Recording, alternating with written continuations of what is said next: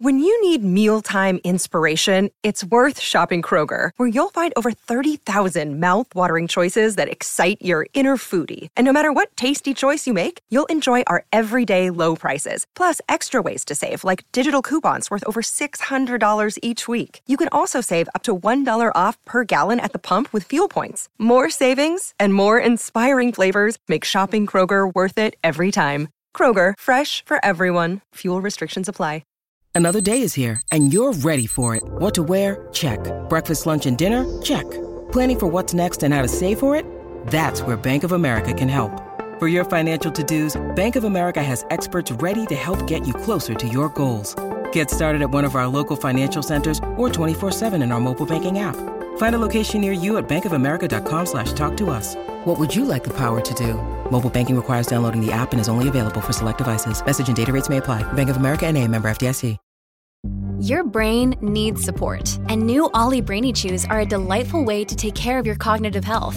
Made with scientifically backed ingredients like Thai ginger, L-theanine, and caffeine, Brainy Chews support healthy brain function and help you find your focus, stay chill, or get energized. Be kind to your mind and get these nootropic chews at ollie.com. That's OLLY.com. These statements have not been evaluated by the Food and Drug Administration. This product is not intended to diagnose, treat, cure, or prevent any disease.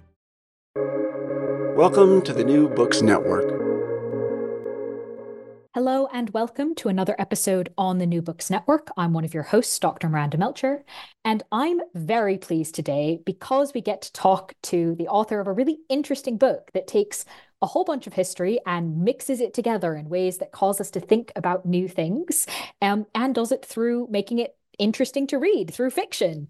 The book is titled Wages of Sin. It has just come out in early 2024, and the author, Dr. Harry Turtledove, is with us to tell us all about this book without giving anything else about the plot away. Harry, thank you so much for being with us on the podcast. Thank you very much for inviting me here.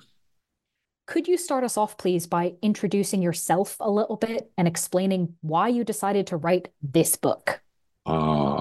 I am a Byzantine historian by training. I am a science fiction writer by trade. And when you are a science fiction writer who is trained as a historian, you tend, or at least I tend, to write a lot of alternative history. It's basically the same technique that any science fiction writer does, except applied at a different point in the timeline, you might say. Most science fiction changes something in the present or in the near future and then looks at the consequences of the change in the more distant future. I have changed something in the more distant past, and I'm looking at the consequences of that change in the more recent past. What continues to be, as you said, you've written many alternative histories, of which this is the latest. Yeah. Why do you keep writing them? What's compelling to you about writing this kind of book? Well, I think that alternate history is a way to look at the world we live in through a funhouse mirror that you can't get in any other kind of writing. Because basically all fiction is about the world you live in. It's not about the world you create. And alternate history just lets you ask some questions and pose some answers or some possibilities that you really can't do without it. And the other thing, as a colleague of mine who also does this stuff said, it's, you know, when you're writing it, sometimes it's the most fun you can have with your clothes on, you know? All right. So then that's why you write these kinds of books. I think there is a lot to explore with them. Tell us a bit about this book. Where and when do you focus on, and how did you decide that this was going to be the focus for this particular one? Well, this is a book set in a universe where HIV, instead of waiting till the late 20th century, got loose in the world in the early 16th century. And the problem with turning HIV loose in the world in the early 16th century is that there's nothing you can do about it. If you catch it, you're going to die. slowly, painfully, lingeringly. And so it will take a while as the virus spreads and as realization about what it is spreads. It will take a while, but there will be social changes in the world to try to minimize the chance of it spreading from one person to another.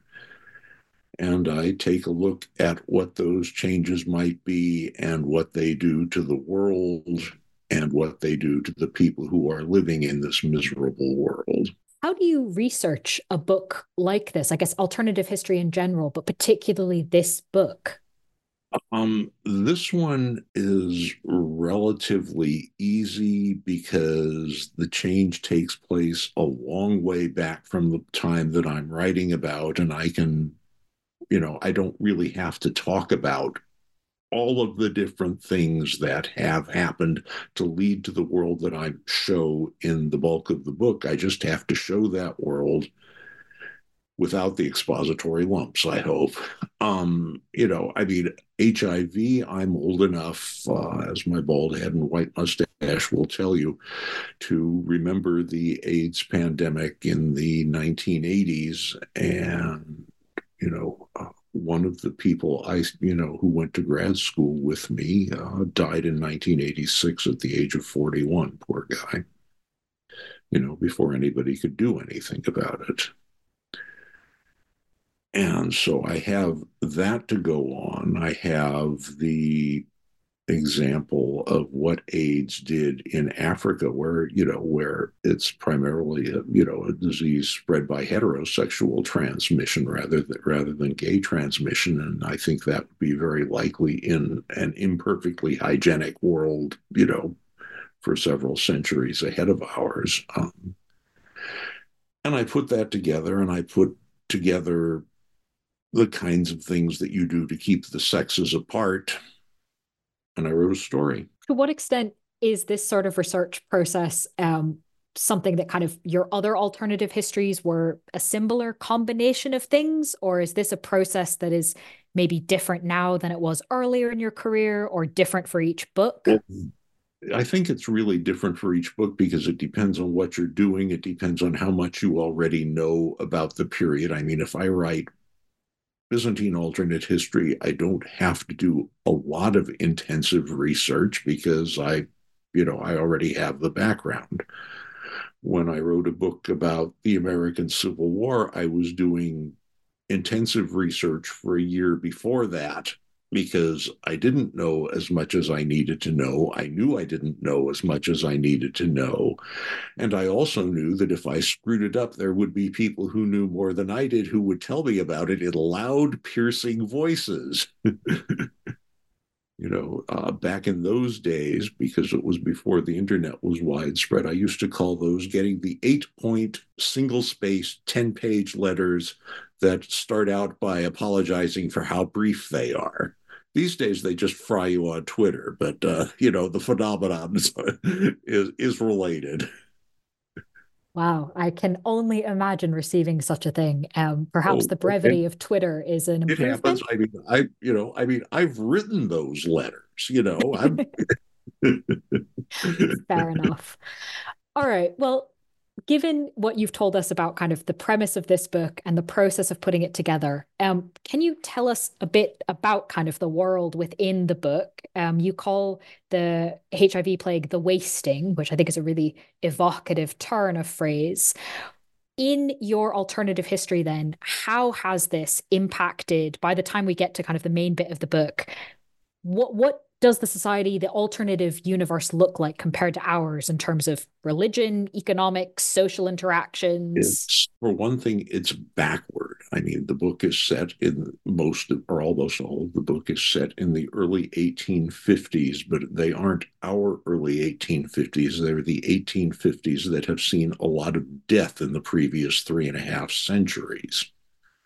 They are less technically advanced. They're probably about where we were, maybe in the 1720s, somewhere just before the invention of the first primitive steam engine. There are none yet. Socially, they're also pretty backward because one of the ways that you go about keeping the sexes apart, the easy way, especially if you're a male in a patriarchal society, is to slam the women behind closed doors and keep them there as much as you possibly can, and not to let them wear anything that shows more than their eyes and their hands when they have to go out in public. And that's the kind of world they're living in. And the women all hate it, and the men have no idea that the women all hate it because, if you tell somebody something like that, he's probably going to smack you. And yet, the telling men about this is one of the strands of the book. Was that kind of an important? How did that piece of it develop? Well, I have two main characters who are engaged to be married as the book opens, and the girl is, I don't know, smarter than the man, but certainly more annoyed about being confined and annoyed about the way the world works than her potential spouse is, and is more and more fed up. And she's also, wants to be a writer, and she writes about a world where what would it be like if the sexes could possibly be equal, and she actually sells it. And one of the things that happens, and one of the things that they have to deal with, is that he goes off to London to study law, and London, even in this world, is a big city, and it has big city temptations, and he yields to one. And this is a very dangerous thing to do when you never know what's going to happen a year afterwards or 5 years afterwards. And when she finds out about it, she has to decide if she still wants to have anything to do with him, and and what she's going to do about that, and whether the marriage should go forward. And that's part of the tension in the book. I won't ask you to give away the details for any listeners who want to avoid more spoilers than that. But if I could ask you maybe to talk about sort of not parallel plot line, but another aspect of it is the relationship between the main female character and her father. And this idea of talking about what it's like to be a woman in this time period, some of which comes out through, as you mentioned, the book that she writes. Could you maybe talk a little bit about this kind of father-daughter aspect? Well, I have 3 daughters, 3 grown daughters now. I mean, I know, I'm writing some of what I know, and one of them takes after me a very great deal. I'm a big guy. I am 6'6". I am sardonic. I am left-handed. My daughter is 6'1", sardonic, left-handed. I have a doctorate in Byzantine history and am not using it. She has a doctorate in late antique history and is not using it. Anyone would think she was my kid or something. And so I suspect that some of that came out in the book. Yeah. What is allowed to write what one knows, although I'm writing from the daughter's point of view rather than the father's. In the book, he is a doctor who is endlessly frustrated with how little he can do about things like the wasting or much of anything else. In the process of writing from the different areas, kind of researching this piece, this part from your personal experience, the father-daughter relationship perhaps that is familiar to you, was there anything that was especially surprising or intriguing that you came across in putting together the research and content of this book, even if it's something that ended up not being in the final version? Really intriguing. I think one of the things that I had fun playing with, there is a mock trial in which Peter Drinkwater, the male lead, comes off particularly well. And the case that I based it on actually happened and was the subject of a novel called I, Libertine that Theodore Sturgeon wrote under a pen name back in the 1950s, wrote in about 3 days, as a matter of fact, because it was due. Actually, he didn't quite write all of it. He wrote for 3 days straight, fueled, I think, by Benzedrine and endless caffeine, because that was his method. And he finally just fell asleep. And Betty Ballantine, the editor who was buying the book, wrote the last chapter. So it is said, anyway. And I used that case, and it was, a few people may notice. I have to say, I didn't realize that link reading it, but even without knowing that, it's still a very captivating and sort of entertaining case to have. Yeah, it was, I thought, oh, I can throw that in, and that would be fun. Yeah, no, I can definitely see why you did that. Um, what one other thing I wanted to ask about, the title, Wages of Sin. Mm-hmm. Why this title? Because the complete phrase is the wages of sin is death. And this is a world where if you screw around, you are literally risking your life. Mm. Is That's that when do you come up with the title? Is it at the beginning, at the end? How does that work? It varies wildly. And sometimes the titles that end up on a book are not yours, but are those that your kindly editor proposes because they don't like yours. These things also happen. What about this one? No, this one's mine. And when did it come up in the process? I think this one came up pretty fast. Okay. Because it seems to fit with what's going on in the world that I created. Hmm. When readers engage with the world, obviously the book has only recently come out, so hopefully you haven't received 10-page letters yet. No. All right, great. People, people on my Twitter feed seem to like it pretty well. Of course, the people who come to my Twitter feed a lot of them are the people who liked me Who like before. it. Exactly, yeah. So what are you hoping readers take from this book? Look, the first thing that you have to do is keep them interested enough to make them want to keep turning pages till they get to the end. Without that, all else fails. There is no, if you can't do that, you lose. So first of all, I hope that they'll be entertained for a couple of hours, and after that, if you think a little bit about the way the world is, about the way particular parts of the world are these days, that's a good thing to do. And if you don't, if you just want to read it as a story, that's in the rules. You can do that. Fair enough. Is there anything else you want readers to know at this point before maybe assuming that listeners haven't read it yet? Maybe there are some who have read it by now, but for any listeners who haven't yet read the book, is there anything else you want them to know going into it? That I've been doing this for a long time, and I think this one turned out. I think this is one of my better ones. What makes you say that? I think I got into the characters' heads more deeply than sometimes happens. I don't know how or why, but and the situation resonated, the oppression resonated. Maybe because when I was writing it, but joys of politics in the United States. Well, yeah, joys.